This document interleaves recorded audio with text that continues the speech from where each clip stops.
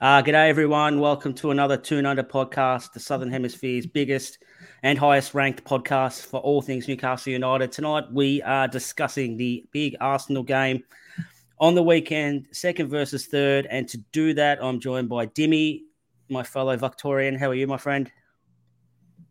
Pretty good, mate. Trying to keep dry. I didn't have a hit of tennis tonight, which was unfortunate. It was shocking weather here in Melbourne this evening and really all day. So it's been a bit nasty outside, but can't wait to talk about this game. It's a massive game, and hopefully we can do over the Gunners again, just as we did last year. And instead of ruining their Champions League hopes, maybe we'll ruin their title hopes.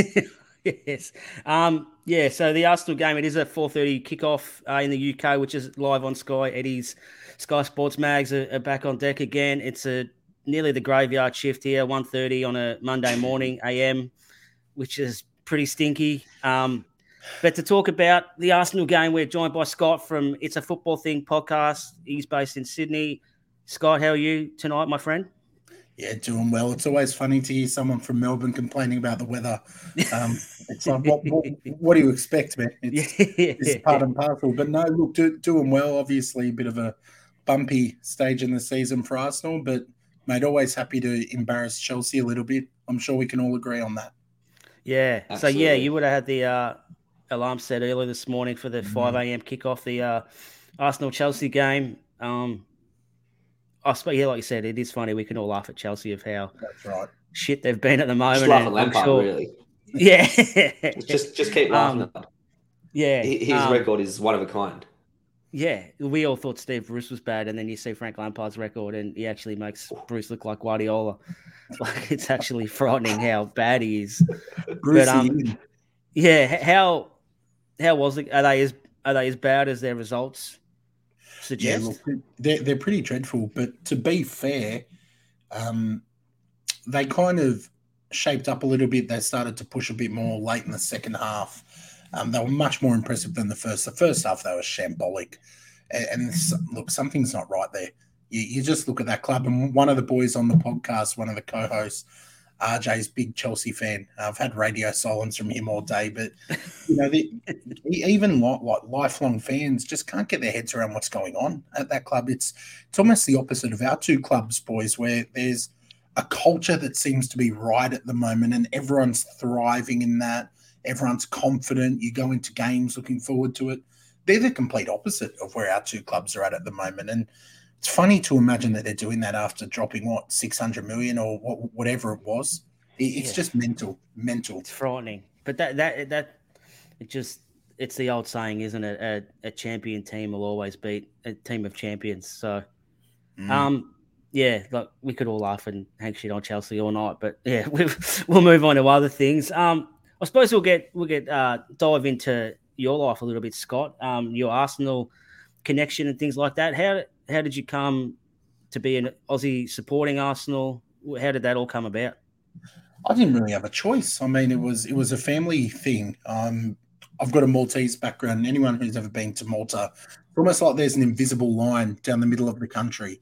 You either watch Italian football, watch Italian TV, like Italian food, or English football, English TV, English food. My grandfather happened to fall on the English side of the island, was a giant Gunners fan, and put that into me, like quite young. He taught me to love the club. He'd always make time to watch the club with me when we could. And then I've managed to go over and watch them a few times. I've watched them play, God, it's 4 countries now, and hopefully growing. I'd like to see them in a couple more. It's been a whirlwind, man. I've enjoyed some really good moments as an Arsenal fan. Seen them tour down under, which was a highlight. But there's also been some pretty dark ones as well, some dark times. The end of the Wenger era, the fan infighting, missing Champions League for so long. But yeah, it's been a journey, but one that I owe to my grandfather. Yeah. I wish we could complain about a journey that bad, Dimmy. Imagine them dark times. I still have to wear my glasses. The dark times would be that bright. So when you were sort of growing up and you're following the club and that, who's been your favourite player over the journey? No one for me, I think, will ever eclipse Thierry Henry.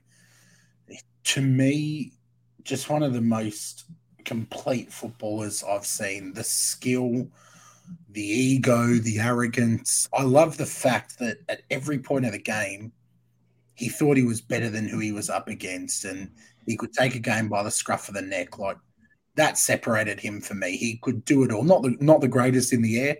That was probably his one weakness, but with feet that good, why waste energy jumping? Like, he was just a magician, absolute magician for me. Yeah, and even during that era as well, it's not like they were get it out wide and cross it in like with who they had, like Freddie Lundberg and Petit and all that. Yeah, Perez, all them players like that. Even Bergkamp to an extent, like they were exactly the same type of player. They loved the ball at their feet, made them talk and pass and move, and that whole sort of the way they played was very sort of complementary to each other because they all sort of like doing that as well. So, hopefully you might see our new version of Thierry Henry, Dimmy. We have made some. I made a comparison. I don't know, maybe a couple of months ago that Isak, is it Isaac or Isak? Could we noted that? I think it's Isaac with I as in my brown eye. Pupil. Your pupil. So Isaac, pupil. Yes. Yeah. So I made the comparison because I used to love Thierry Henry as well. One of my favourite Premier League goals was like one against Man United when he had his back to goal and he flicks it and sort of and volleys it over his shoulder and Schmeichel sort of just stands there like, what the hell was going on there? So I reckon that it probably is my favourite non-Newcastle goal in the Premier League that I've ever seen. So I did like Thierry Henry growing up watching him play as well, and I think with Isaac as well, I see a lot of similarities in the way he plays to how Thierry Henry played as well. He loves the ball at his feet. He loves running at defenders. He's sort of got the long frame and the skinny legs and stuff like that. And his heading's also not probably his strongest attribute with, especially the size. I think, how big is he, Dimmy? Is he 6'3" or 6'4"? Yeah. Isaac's 6'4". He's 6'4". He's a big boy. Yeah. So, you think, well, a lot of our taller players, you think they'd be a real threat from set pieces, which is the complete opposite because none of them can head the ball. But, still young, though. I mean, he's still got time to develop that skill, whereas Henry kind of came into it a bit later. Like, he'd done his development. He knew what he was good at. He's still got time. I like Isaac. Yeah. Well, he's just turned 23, hasn't he, Dimmy? I'm pretty sure his birthday was at the start of the year. So, yeah. And I think I did read some kind of comparisons that Henry come into the Premier League maybe 1 or 2 years later than what Isak had anyway. So he has got Henry already. Scott will know better than us, but Henry probably not made a name for himself, but he was always a big name coming through at Monaco and coming through in France, and he was sort of the next big thing.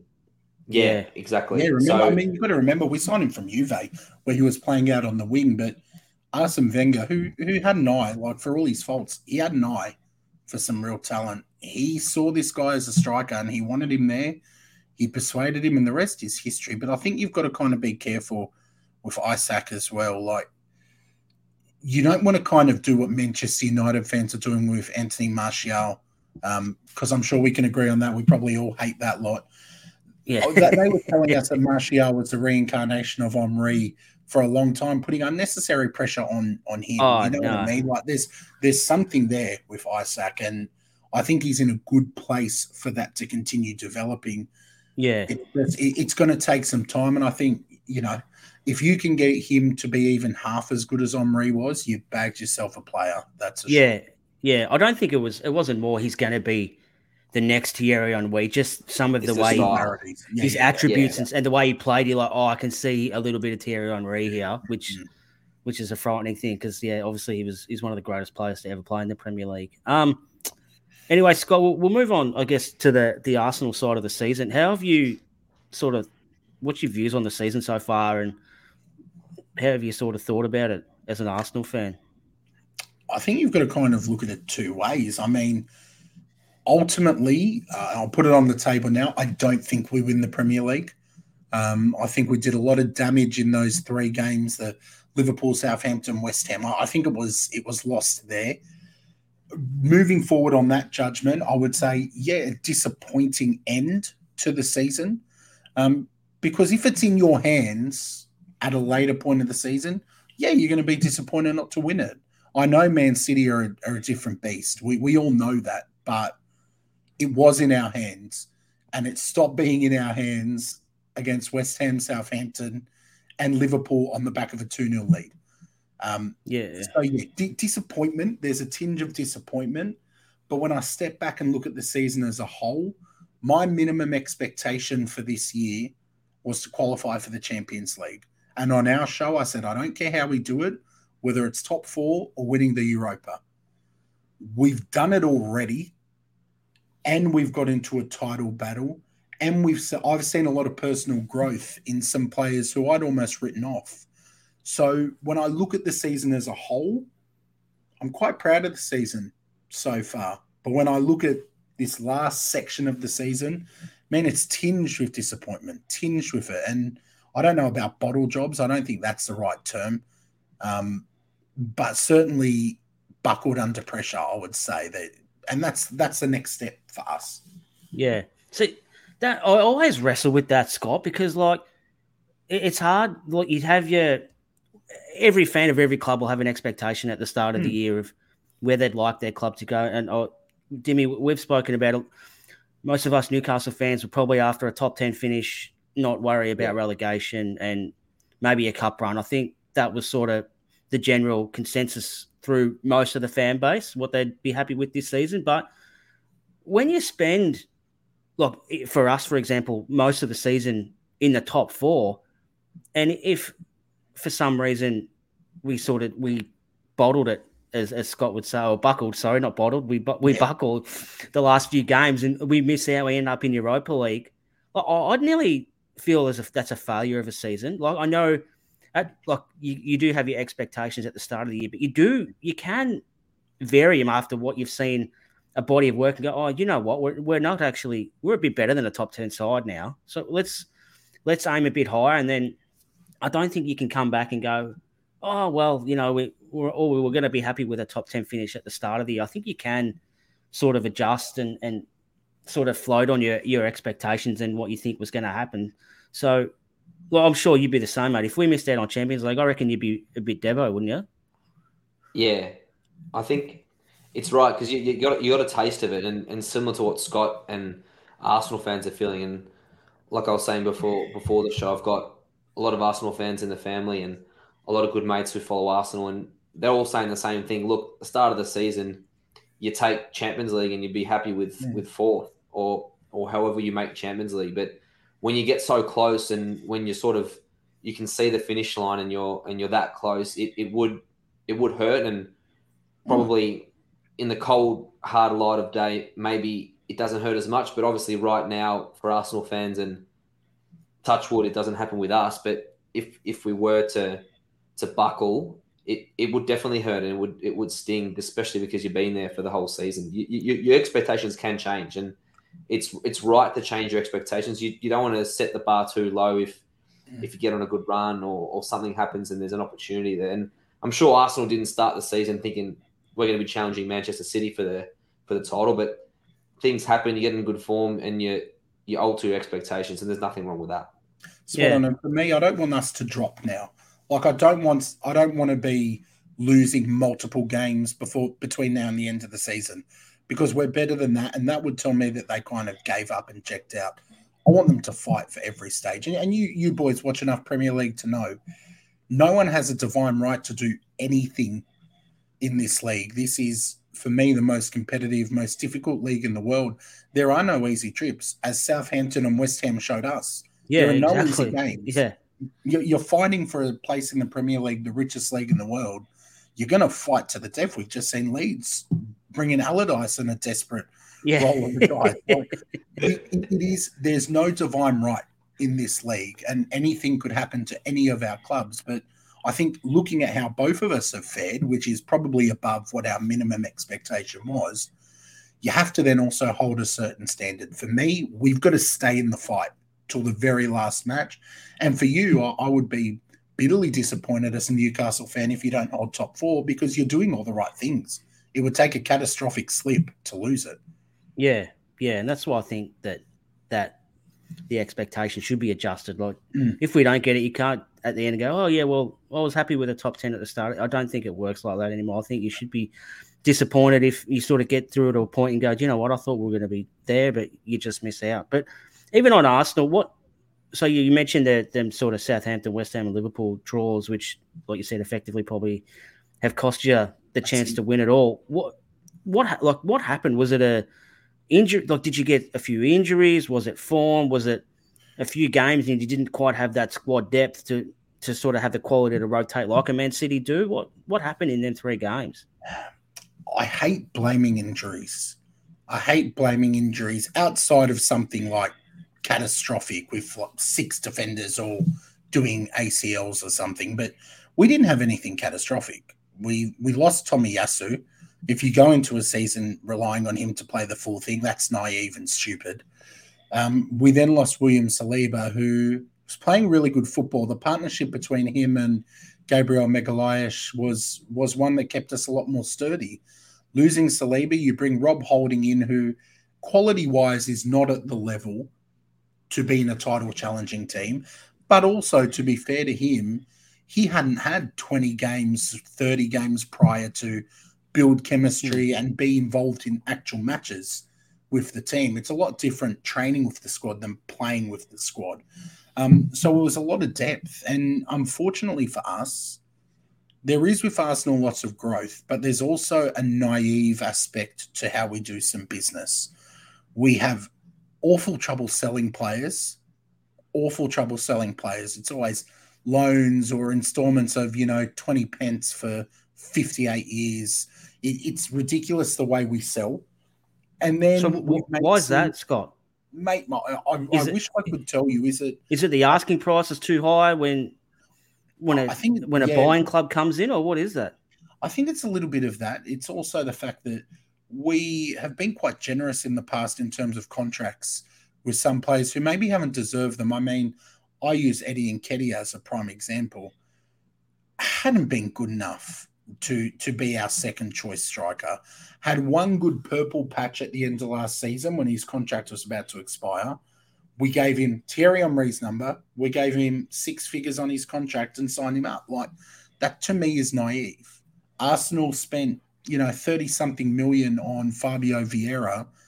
Mate, I would happily see you boys suiting up in the middle of the park rather than Fabio Vieira for us. Like, with that 30 million on him, do you buy 2 more experienced older players? For example, a Jorginho, who we got for 12 million, great business, and build your depth. Have guys who are experienced, who know the league. I just think it's that. We just didn't use the funds we had wisely enough to build a squad. We built a team, and that team has got us here, which is brilliant. Now for next season, thinking ahead, we need to not build a team. We've got that. We need to build a squad because we'll have Champions League football to contend with.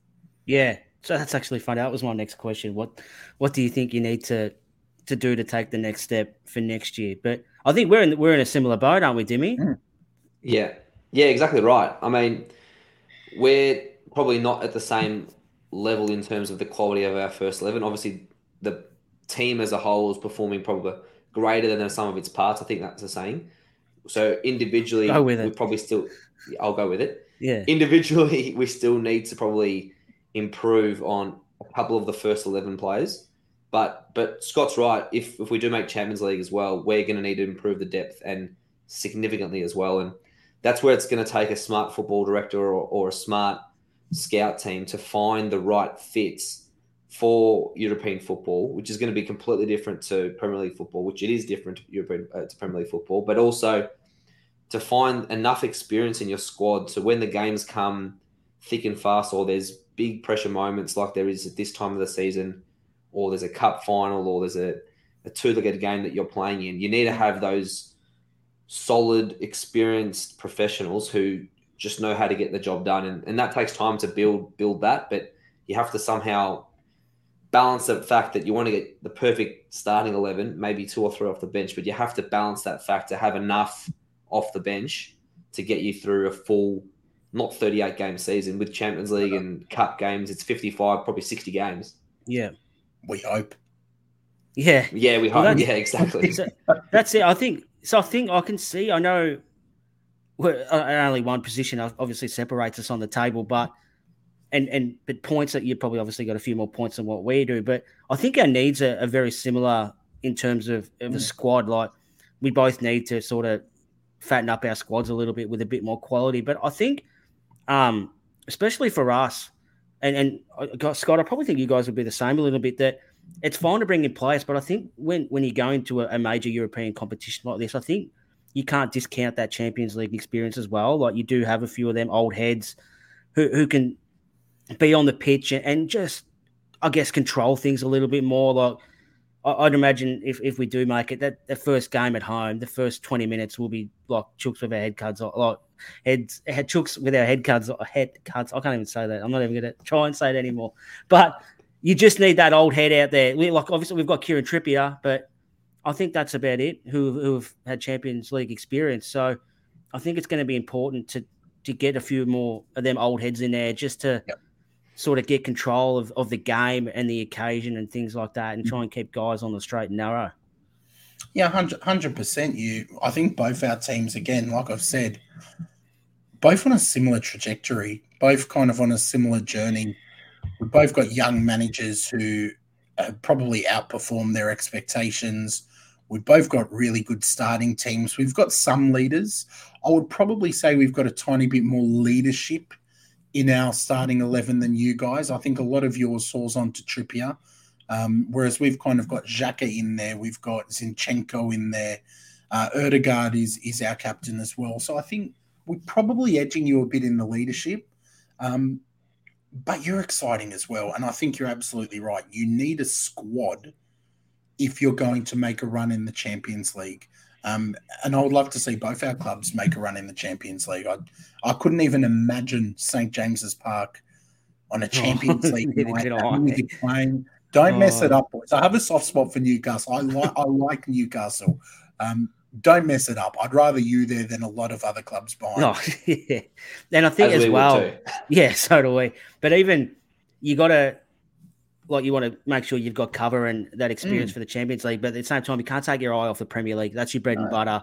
And you still got to perform. Like we've seen a few teams this year sort of stumble in the Premier League. And it is part of that, the European stuff that's going on as well. Like I think of West Ham, Liverpool to an extent, Chelsea as well, where their Premier League form has sort of really dropped off with the European stuff. Because I mean, a lot of them have had similar squads, same managers and things like that. Yep. So, well, maybe not Chelsea. They've gone through a couple already. But, So I think it's important just to keep your eye on the ball and remember where your bread's buttered too. With regards to Arsenal, who's been your player of the season? I think you guys have got 5 games left as well, the same as us now. It's probably a fair amount of games to make a judgment on that. Yeah, I think so. And it would be hard to go past Bukayo Saka. I think that he's just been electric. Even coming back from the World Cup, his form has just been tops. I would have a couple of honourable mentions, though. Granit Xhaka, bit of a redemption arc for me. He's a player who I was adamant at the end of last season. I wanted him gone. I didn't care what Roma offered. I wanted him out.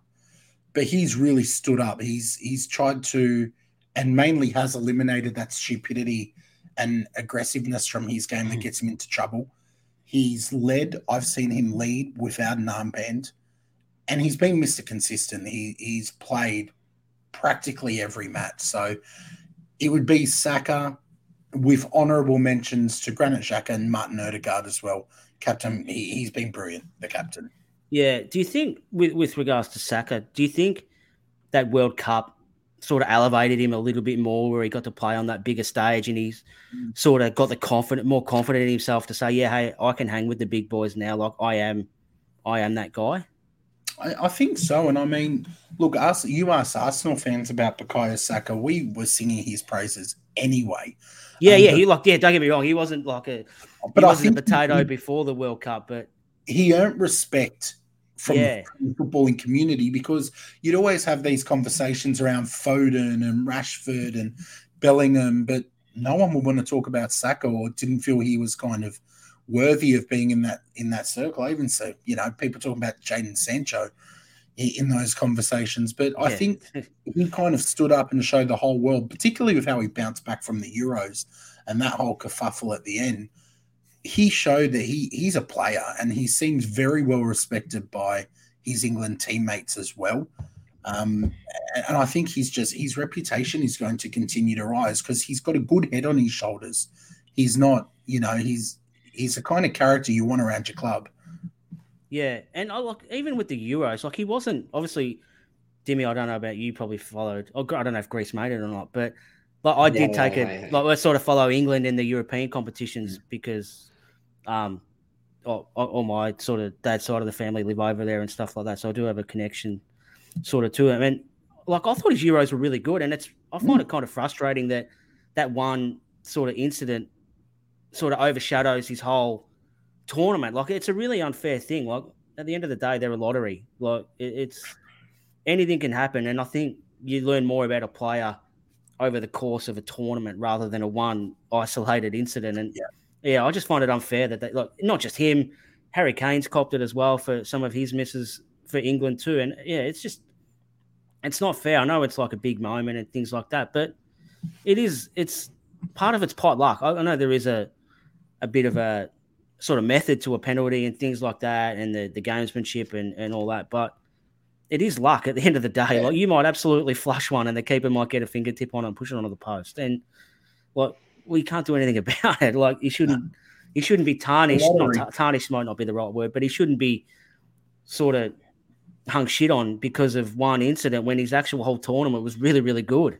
Mate, couldn't have said it better myself. Yeah. Anyway, we've got an Arsenal team here. I'll just bring that up now.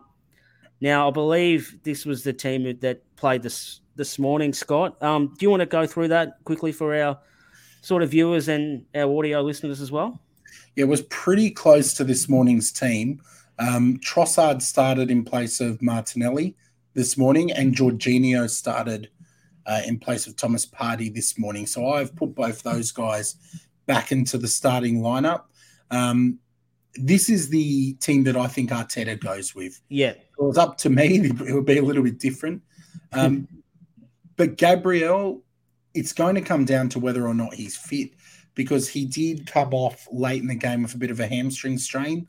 He was struggling a little bit in the last 15 minutes. I don't know why we kept him on for so long, but I'm actually thinking he won't be there. So if Gabriel is not there, you're looking at a centre-back pairing of Jakob Kivior, who was really good this morning, and then Rob Holding. Now, if Rob Holding's there, again, good bloke, loyal, works his backside off, but hasn't had, the time to gel with the way we play, and also isn't quite up to the technical level required for these kinds of matches. So that's certainly a weakness. Ben White will start. Zinchenko is, set in stone for Mikel Arteta. And then you've got Martinelli and Saka on the wings, Erdegaard pulling the strings of the attack, with Gabby Jesus and Xhaka and Thomas Partey behind. That's what I'm expecting to see. Dimmy, I'll come to you first, mate. What's your concerns with this lineup? What are you worried about? Oh, it's got to be probably the wingers. I remember the game at the Emirates. Saka did have some early joy against Big Dan Burn, but I think Burn recovered half decently, and it wasn't a complete shit show for the rest of the 90 minutes. But I think that has to be probably the concern, that the quick transitions or counterattacks with Saka and Martinelli. I think that our midfield probably stacks up decently. Our midfield stacks up decently with most teams, and obviously if they're defensive, Gabriel doesn't play, I'm not too concerned about scoring against that back four. Arsenal have been leaking goals lately. I mean, they conceded 3 goals against Southampton lately. West Ham scored a couple, so not too concerned about the back four. It's probably the wingers that would probably keep me up at night, or keep Eddie up at night, trying to work out how we're going to curtail them. Scott, is that you sort of echo them thoughts? Yeah, mate. Look, our goals come from out wide.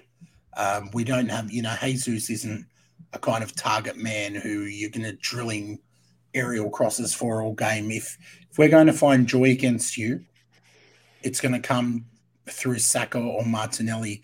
If Martinelli doesn't start, you've got Trossard there who's equally dangerous.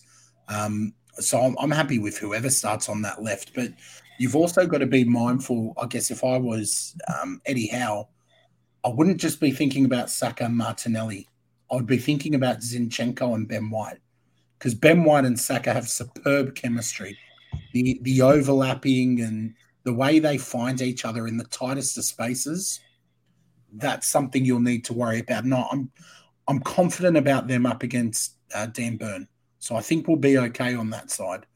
Zinchenko, brilliant attacker, defensively has been at fault for many goals. He's going to invert himself. This is how we've had so much success. He is going to shift into the middle, which is going to leave you a lot of space down that left-hand side. I see you scoring in this game. I don't see us keeping a clean sheet.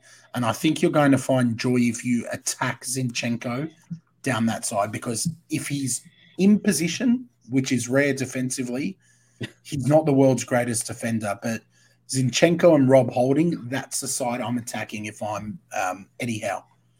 Yeah, that's really interesting. So I'll bring our team up. Dimmy, if you want to, do you want me to go through that, mate, or you want to go through it?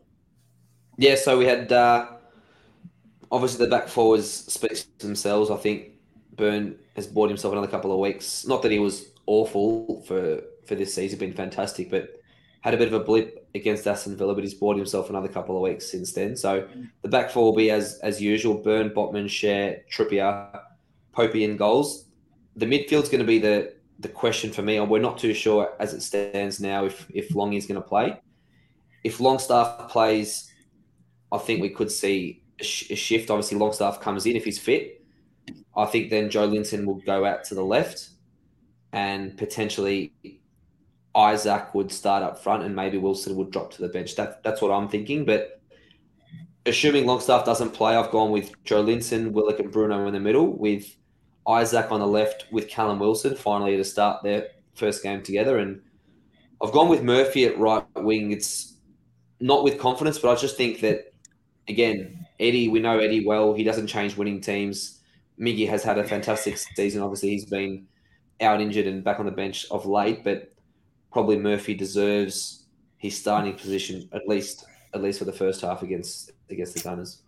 Yeah, for sure. And he's done nothing wrong, has he, to warrant being dropped and for Miggy to come back in the side. But I'm really fascinated as to how this is going to play out for us anyway, because like you said, there's so many different ways that this could fall, which could completely shift the way we play and how we set up and things like that. And who would have thought, oh man, not even like 6 months ago, Sean Longstaff could just really just change everything of the way that Newcastle set up. It's actually you could have paid anyone any amount of money to come up and actually believe them when they said that.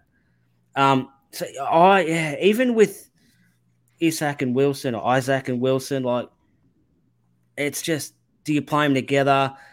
There's a punch coming off the bench. Like, do you lose that sort of punch coming off the bench if you need to change things up, whether it's to win the game or just protect the game? If Isaac comes off and Wilson plays you more of a traditional number 9 where hold the ball up, draw a foul, get us back up the pitch a little bit more, like, do you lose that? I've been sort of contemplating it all week of how to do it. I'd probably start him off again. I know it's really, really harsh, but I'd start him on the bench again, because I feel it's working well. And he's scored a brace the last 2 games he's come off the bench, and it seems an absolutely preposterous thing to say to start him after another brace, and probably pulled us out the shit against Southampton. Not probably, he definitely did pull us out the shit against Southampton. But I just think we sort of lose the ability to change things if we need to later on in the game. Well, you're right there. There's nothing wrong with being an impact player off the bench. It's actually a very important position, and all the great teams over the years, all around world football, have had that impact player off the bench. I don't want to mention they call it the Teddy Sheringham. I don't want to mention any Man United player, but that's sort of the role Solskjaer as well, but yeah. Solskjaer, that's sort of the role that you talk about. Off the bench, half an hour, 25 minutes, impact, score, and do it again. It's harsh on Wilson. I mean, he's got to be thinking, Yeah. geez, I'm playing 35 to 45 minutes a week. I'm scoring basically a goal, at least a goal, if not 2 goals per 40 minutes, Yeah. and I can't get a start.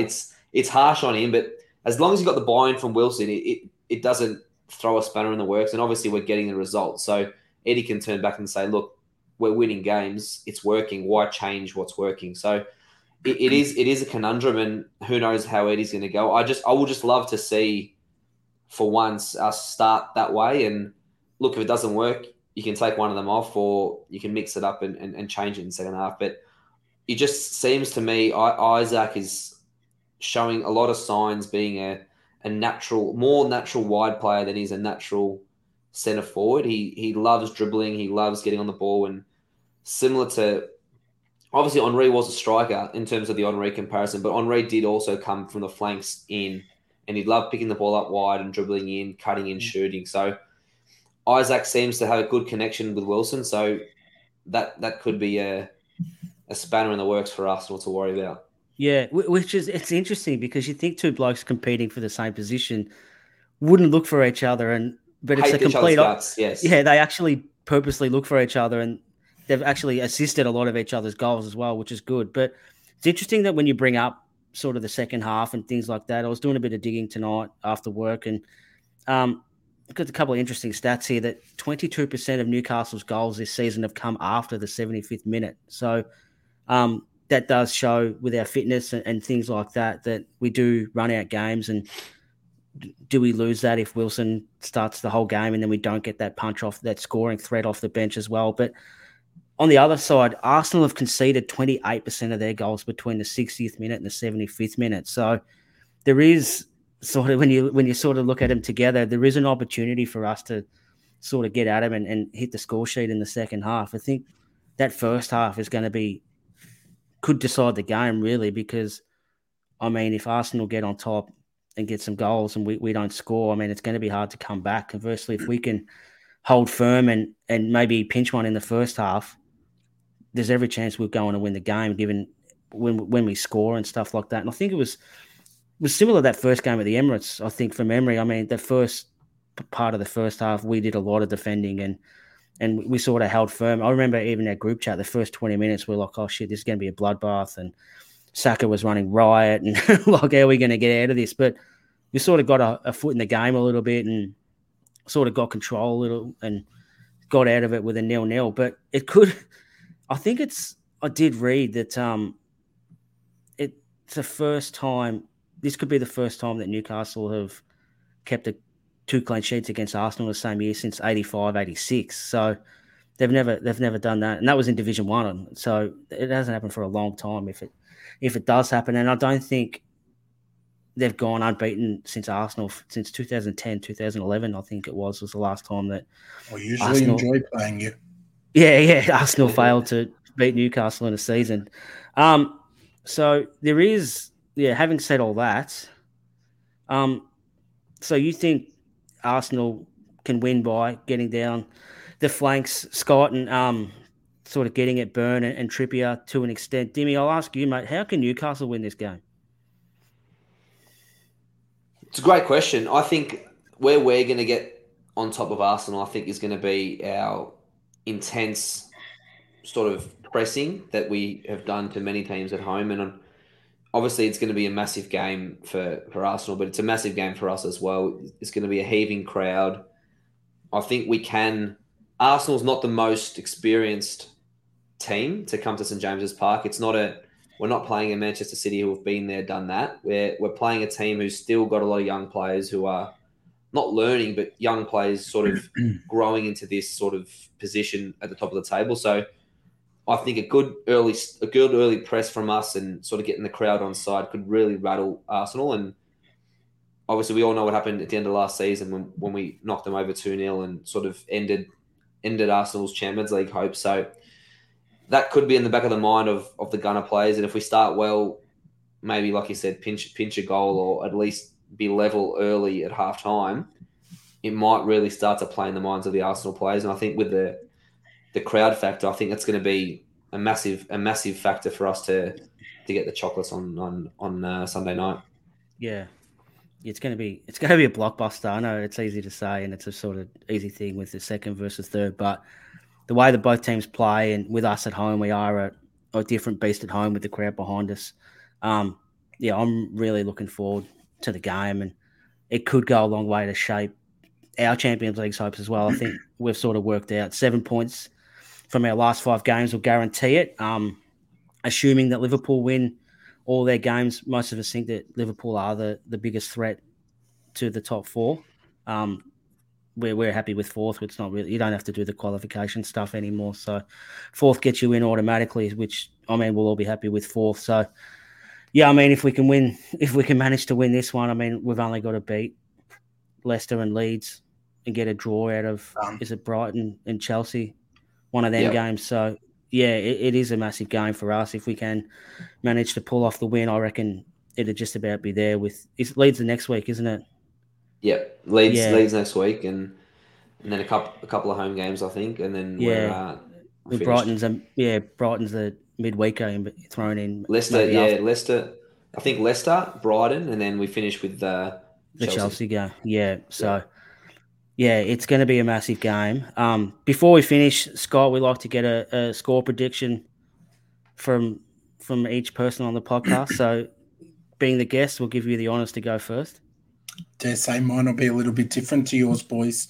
I'm expecting goals. I'm expecting a lot of goals. I think you're going to try and press us really aggressively, and it's going to be how we respond to that, because I have seen us play some really intricate passing to play ourselves out of a press and hit teams on the counter. And that's what, I'm thinking we're capable of doing. But if we can control possession and make our team defend as little as possible, I think we can do something here. But ultimately, the injury to Gabriel, if he's out, I think makes us just too vulnerable. I'm actually going for 2-2 draw. I think both teams score. I think a draw is where I'm seeing this going. Demi?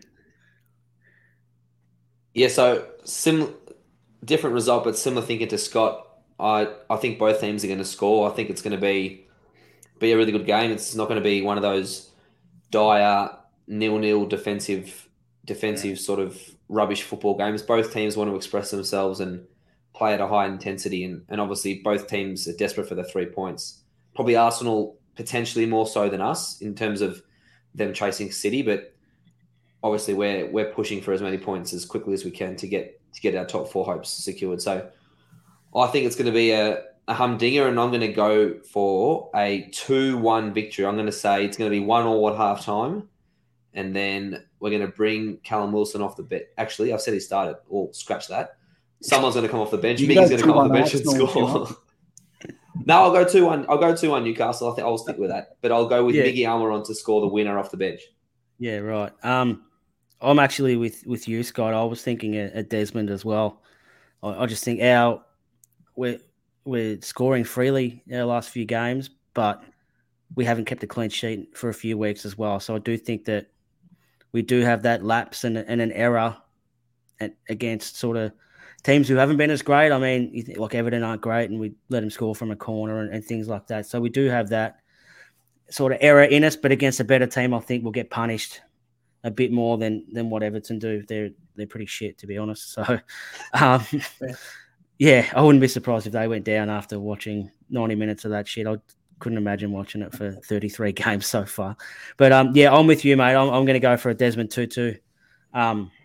Yeah, I think there's going to be goals in it, but I think we'll sort of cancel each other out with our attack and your attack. Yep. Yeah, that's just the way I see it going. But before we leave, mate, do you want to give your podcast a plug as well while we're on? Yeah, sure. The channel's called It's a Football Thing. If you go on YouTube and search IFT Pod, you'll be able to find the channel. We go live every Monday evening our time, Monday morning UK time. It's myself, a Chelsea fan and a Manchester United fan. So three long-term mates just trying to make sense of this Premier League and put a bit of shit in each other, basically. So, yeah, feel free to jump over. We've got a few Newcastle fans in the chat all the time who give us a bit of support. So we'd love to see some more in the chat. Yeah, absolutely. So if you listen to that, you want to sort of Premier League wrap up from three Aussie blokes who love talking shit about it, and they won't make any sense of it because that is an impossible task to make sense of the English Premier League on a weekly basis. There's bad shit going on and weird shit going on everywhere.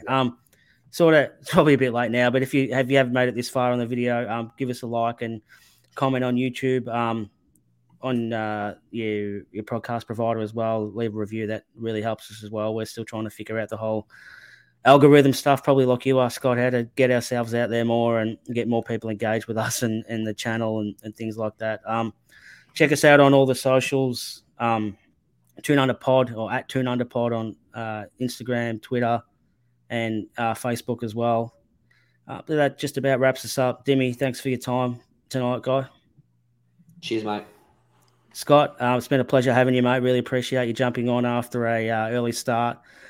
We know how long them days can be when you get up early, but they are made a little bit better with a win and the opportunity to trawl through content during the day, which puts a smile on your face, which is it's always good and does make the day go a bit quicker. So once again, mate, thanks again for your time. I appreciate you jumping on and giving us your views from an Arsenal side. Pleasure, mate. Always nice to link up. Hopefully we can get you boys on the channel at some point too and have a bit of a yarn. Yeah, for sure, mate. Absolutely. We'd be up for that. Thanks, everyone, for watching and listening.